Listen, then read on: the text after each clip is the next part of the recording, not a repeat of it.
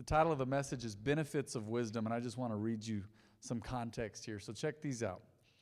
These are the Proverbs of Solomon, David's son, king of Israel. Their purpose is to teach people wisdom and discipline, to help them understand the insights of the wise.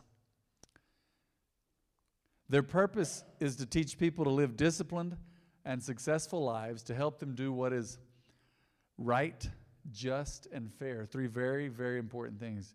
Help you to do what is right, just, and fair. Look at the next one there. These proverbs will give insight to the simple, knowledge and discernment to the young. Verse 5, let the wise listen to these proverbs and become even wiser. Let those with understanding receive guidance by exploring the meaning in these proverbs and parables, the words of the wise and their riddles. Verse 7, fear of the Lord is a foundational verse right here. Fear of the Lord is there's that word again, foundation of true knowledge. Or fear of the Lord is the beginning of wisdom, some translations say. But fools despise wisdom and discipline. So once again, the fear of the Lord is the beginning of true knowledge. You can only have true knowledge if you have true wisdom. So fear of the Lord is the beginning of wisdom. Verse 8, look at this. My child, listen when your father corrects you. Don't neglect your mother's instruction. What you learn from them will crown you with grace and be a chain of honor around your neck. That is powerful. Let's pray again real quick. Father, we just thank you for your word tonight. Thank you for your goodness. Speak to us through your word. We thank you and we trust you, Lord God. In Jesus' name, amen. Going to do something a little different tonight. I have a lot of points here. We may or may not hit all these points, probably not. The benefits of wisdom, I found those in the first 9 verses of Proverbs. So look at this. If you have the list there, put that up for me. Look at this. Benefits of wisdom. Let me read these with you. Number 1 is understanding. 2 is a disciplined life. What is a disciplined life? What does that mean to you? Anybody? What does discipline mean to you? You do it regardless of how you feel.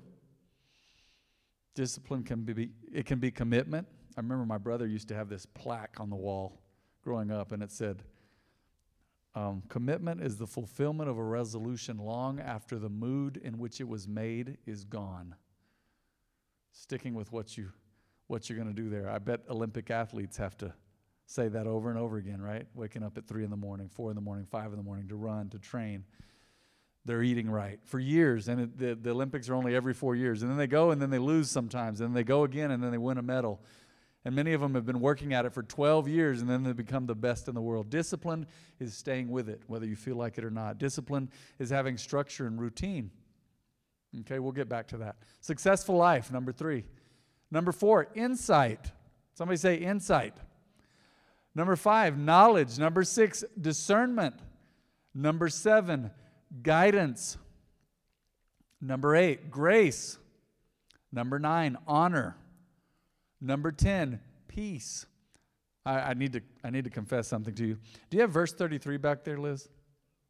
I don't know if she gave that to you. Let me read Proverbs 1:33. That's where I got the last. There you go. Perfect. But all who listen to me will live in peace, untroubled by fear of harm. So let's go back to our list, okay? That's where we got peace and no fear of harm. It was actually in verse 33, the last verse of the first chapter of Proverbs.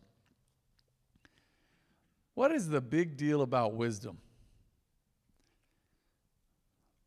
Why do you need wisdom? Well, you interact with people daily, don't you? You interact with somebody every day. Another human, you're sitting next to a human, you're sitting in a room with other humans. You interact with other humans. You're a believer. This turns out to be a believer's service on Wednesday night. There's folks that are already believers, usually. So you're a believer and you need to know wisdom on how to interact with God. What's the protocol? How to honor God, how to trust God, how to pray. That requires wisdom, proper application of God's word.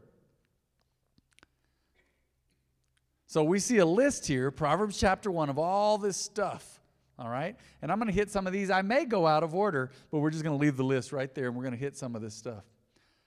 Point 1 is understanding. Understanding. You ever dealt with someone who just didn't get it? They just didn't get it. Now, it doesn't always mean they're dumb. It doesn't. This is going to tie into ignorance and other things, but sometimes they just don't know. And sometimes they're just not getting it. I think I've had that with me and my wife when we're talking, and she's like, baby, you're not listening to me. And I'm like, no, I'm hearing you. And it's like, no, you're not listening. I'm not getting it. Some of you are laughing right now. It's interesting. Some of you are like, I've been in that situation where I'm just not getting it. I don't have an understanding of the situation. I don't have all the facts. I'm going to hit this up on Sunday about facts as part of the way of wisdom. But you just don't get it, or somebody doesn't get it. One of the benefits of wisdom is you have understanding about things. You start to get it. Start to say, oh, that's how it works. Now, it doesn't necessarily mean rocket science or how chemicals interact and chemistry and physics and all that. Some of that can get pretty deep, in quantum physics. But sometimes you need understanding. Not sometimes, let me take that back. You need understanding every single day of life. I'm going to tell you right now, sometimes it's a lot harder to love somebody or to walk in love with somebody if you don't understand where they're coming from. Sometimes we're just irritated with them and we say, man, they did that. I don't know what their problem is, but you don't know their background. You don't know their past. You don't know what they're dealing with right now. I've seen folks act out and you didn't know they were going through some serious personal problems at home or in their mind or in their health. You didn't know. Understanding, when you actually get it, wisdom gives understanding. I would say that understanding is a firm grasp of the bigger picture. You can say, oh, this is why that happened. This is why this happened. This is why this happened. This is why Sunday's message is going to be important. I'm going to bring up a story about Solomon and about us getting all the facts. Many times you will not have understanding about something if you don't have the facts. Now, you're not always going to be presented with all the facts, but the facts you are presented with help you to achieve understanding, okay? To understand, to get it, okay? That's a benefit of wisdom. Point 2 here, a disciplined life. A disciplined life. We talked about discipline briefly while I was reading through the list. Discipline is staying with it. Discipline is having a routine. Let's be honest here tonight. How many of you say, yeah, you know I like surveys, right? I like to see what the crowd has to say and where they stand with certain things. And I'll raise my hand and you'll know where I stand, okay? You'll know more about me tonight. How many of you, it is hard to have a routine and discipline in certain areas, or a lot of areas maybe? Raise your hand. Wow. Such honesty. I think y'all are so honest. And some of you, maybe it comes more naturally. I don't know. It does not come naturally to me. It does not.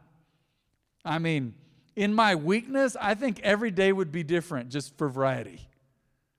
Because I'm naturally a free spirit. Now that, y'all are smiling, and thank you for your grace. Thank you for your mercy and your patience. But truthfully, that can be kind of fun, and maybe that's fun sometimes, but that can be kind of, after a while, it can be depressing. Say, man, I don't know what to expect. Everybody's eating up my schedule. And see, I have to have a plan because folks are looking for me a lot. All right? As a pastor, I have to have a plan. I have to have office time. I have to have time when I'll take calls. And I have to have time when I say, man, I can't take that call right now. I'll return that call in the morning. Does that make sense? Being disciplined is having structure. I remember in high school, of course, he had to be one of my top 2 or 3 favorite teachers of all time. His name was Mr. Hansen. A white guy, spoke fluent Spanish, and he was our Spanish teacher. He was colorblind. He'd wear polka dot ties like purple and pink, and then he'd have bright yellow fluorescent socks on. He was colorblind. He'd ride his bike to school. He was very quirky. He had a master's degree from the University of Mexico in Mexico City. A double master's in Spanish language and in Latin American history. So the guy wasn't dumb. He was very intelligent. But I remember showing up to class, and he was such a free spirit, he'd say it in Spanish, and he would rock on his heels like this. He was also a chess master. So the guy was like genius level. He would rock on his heels like this, and he'd talk in Spanish, and he'd say, Buenas tardes, clase. And he pronounced so well. Good afternoon, class. What should we do today? What? He'd say, how about we sing? And he had a tape player, and he would play Spanish songs, and we would all sing together. He'd pass out papers, and we'd sing Spanish. And he was a free spirit. He wasn't real structured. And he was just kind of loose. He had loose ends with his lesson plan. I learned fabulously, but I remember the girl that ended up graduating #1 in our class, our senior year. This was my sophomore year when I first had him as a teacher. She said, I can't stand Mr. Hansen's class. One day she told me. Her name was Manisha. I said, Manisha, why not? He's amazing. It's fun. She goes, it's fun for you. She goes, but he has no structure. I don't ever know what we're going to do. And then sometimes he's hesitant about homework. Like, I'm just like, assign the homework. I don't even know. And then a lot of the time he doesn't have homework. We do a lot of learning in the class, but he doesn't. I'm like, but aren't you glad? Like, you're always stressed out. She says, no, it stresses me out more that he doesn't have structure. And I was like, man, I loved it. We'd show up to class and be like, what are we going to do today, you know? And he kind of had a structure, but mostly not. Discipline, I think, goes along with structure. Now, somehow God used him in my life, and I had decided I was going to learn Spanish, and God really used him, and I saw him, and I said, that white dude speaks some of the best Spanish I've ever heard. I'm going to be like him and like my dad, because they're not native Spanish speakers, and I'm going to learn to speak Spanish. So he inspired me, and I learned, but his lack of structure was tough on some people. Lack of discipline in the class. I remember there was such a lack of structure that I tried to wing it too one time. He said, y'all are going to give a speech, and it has to be this long. So I went up and I did the speech, and I did it without notes. Here I was, a 15-year-old in 10th grade. And I remember he marked me down, and he gave me an A, but he said, you didn't have notes. And I thought, what? This is the structure-free zone. But even a guy who was semi-unstructured or mostly unstructured, he wanted structure in some areas. So we see that a disciplined life is very, very important. Discipline's important for you, I believe, in your walk with God. Why? Why do you think discipline is so important in your walk with God? What do you think about that for a minute? And give me a righteous answer. Or give me an educated guess if you don't know. Why is discipline, why do you think that is so hard? So important to your walk with God. Of course, it's hard sometimes. Almost everybody in here raised their hand. Why do you think discipline is so important in your walk with God? Well, how about this? Yes, sir. Yes, sir. I think it's because part of it is because we're not disciplined and we'll run by our emotions, and our emotions tell us I don't feel like it. That's a great answer. You ever been through a season, men and women in here, where you felt like your emotions were just wiping you out? You're like, man, I don't feel like this, I don't feel like that, and it's good to have a baseline where no matter how you feel, you go, this is what I'm going to do. Every day, I'm going to tell you right now, I love music. And God has blessed me with a newer vehicle. It's a used truck, but it has Bluetooth in it. And it was like one of the dreams of my life to have Bluetooth in my vehicle, because I have over 2,000 songs on my iPhone, and I've got a lot of cool music that I really like. Okay? I'm a big fan of music. Talk to people who know me. I go to the shower, I put on music. My mind calculates real quickly. If I'm walking to go change or put up clothes, I go, I need music. If I'm going to shave, I put on music or a teaching or the word. I'm listening to something all the time. And some folks are like, I need quiet. I'm like, let's put on music. Do I want a beat? Do I want piano? Do I want worship? What do I want? But having said that, since I've gotten my vehicle, I felt God lay it on my heart as part of my Bible reading or Bible study to listen to the Bible on CD. It has a CD player. I inherited some CDs from my uncle and aunt. I'm going to tell you how hard it is sometimes. I just want to listen to music, but I know I need the word more. Now, there's a time for praise and worship. That's powerful. You need to have praise and worship in your life. You should own some praise and worship music or have access to it. You need that. You need to be able to praise God. But I'm telling you, so many times now, once I've committed, I feel like God is going, nope, play the word. Because I drive back and forth to my mom's house a lot, and it's a drive. Sometimes it's 15 minutes.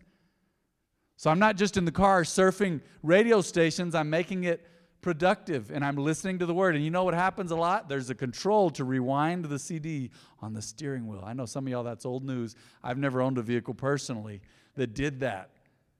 So I think I'm amazing. I turn corners, and not in just a proud way, but I just happy-go-lucky, like I'm amazed, really. I'm turning corners, and I'm trying to calculate and go, can I still turn the volume as I turn the corner? Oh, wait, rewind while I'm turning the corner. Like, this is amazing. I'm like, oh, where is it? Okay, there, okay. Wow. Okay, I need to straighten up so I can do the volume better. And I'm going to tell you right now, I don't always feel like listening to the word in the vehicle. Does it mean I just don't listen to music anymore? No. But now I make sure that I listen to several chapters of the word every day because I'm in my vehicle enough to do that, apart from my other reading. Okay? Discipline. A decision to do what needs to be done. Discipline. Firm, steady, and stable in accomplishing what God has called you to accomplish. Say, man, I want to be closer to God. How do I do that? Listen to the word. Read the word and pray. Do the basics. Do the 5 things we do as a church, right? And as believers. Read, pray, fast, give, share your faith. Basics. And I believe those lead to wisdom. So a disciplined life is very important. Why? Because you don't want to be guided or led by your emotions. You don't. Trust me, you don't. Can you imagine if we did everything we felt like doing? It wouldn't be good. It would not be good. We see recently that somebody did what they felt like they should do in Florida, and they shot up a school. Now, was he out of his mind? Probably. But he felt like doing that. Was it demonic? Was there demons involved with that? Probably. And say, man, it was just mental illness. Whatever it was, he felt like doing that. He lost himself. He lost his mind and went in and killed 17 folks. His name was Nicholas Cruz.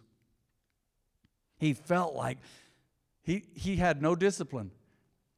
You study this kid's life, and I'm not sure does anybody know how old he is? Was he 17 or older? Oh, he's 19. Okay, I don't know why 17 stuck in my mind. He can be tried as an adult. I think they got him on 17 counts of murder and 17 counts of attempted murder. But the kid was so undisciplined that social services and the sheriff's department visited his house 36 times. Is that discipline? Say, no, I'm controlling. A large part of discipline is having self-control. Wow, I don't know why I'm staying on this one so long, but I feel led by the Spirit to do this. Self-control. We don't do everything we feel like doing at the moment. We don't say everything we feel like saying. We don't do everything we think we need to do right then. Someone like me has to hush and quiet themselves. Now, there's different personalities in this room. They have to speak up sometimes. Me, usually, mine is shutting my mouth. Other people, it's opening their mouth because they don't ever say anything. And me, my propensity, I have a natural propensity to say what's on my mind in lots of ways, especially the people closest to me. Say something, say something, say something. It's like, no, you don't have to say something every time. Hush, be disciplined, have self-control. A large part of discipline is walking in self-control, okay? Number 3 tonight, look at this. Look at this. Not going to go much longer. Number 3 tonight. Successful life. Wow. Wisdom will grant you a successful life. That's verse 3. It says their purpose is to teach people to live disciplined and successful lives, to help them do what is right, just, and fair. What do you think is a successful life? In your estimation, what's a successful life? You don't have to say all of it, but let's give some attributes of a successful life. What do you think those are? Not all at once. You'll confuse me. Good relationships, that's huge. I don't know that everybody has gauged that as success, but in my mind, that is success. Good relationships, according to Scripture. What else? Yes, ma'am.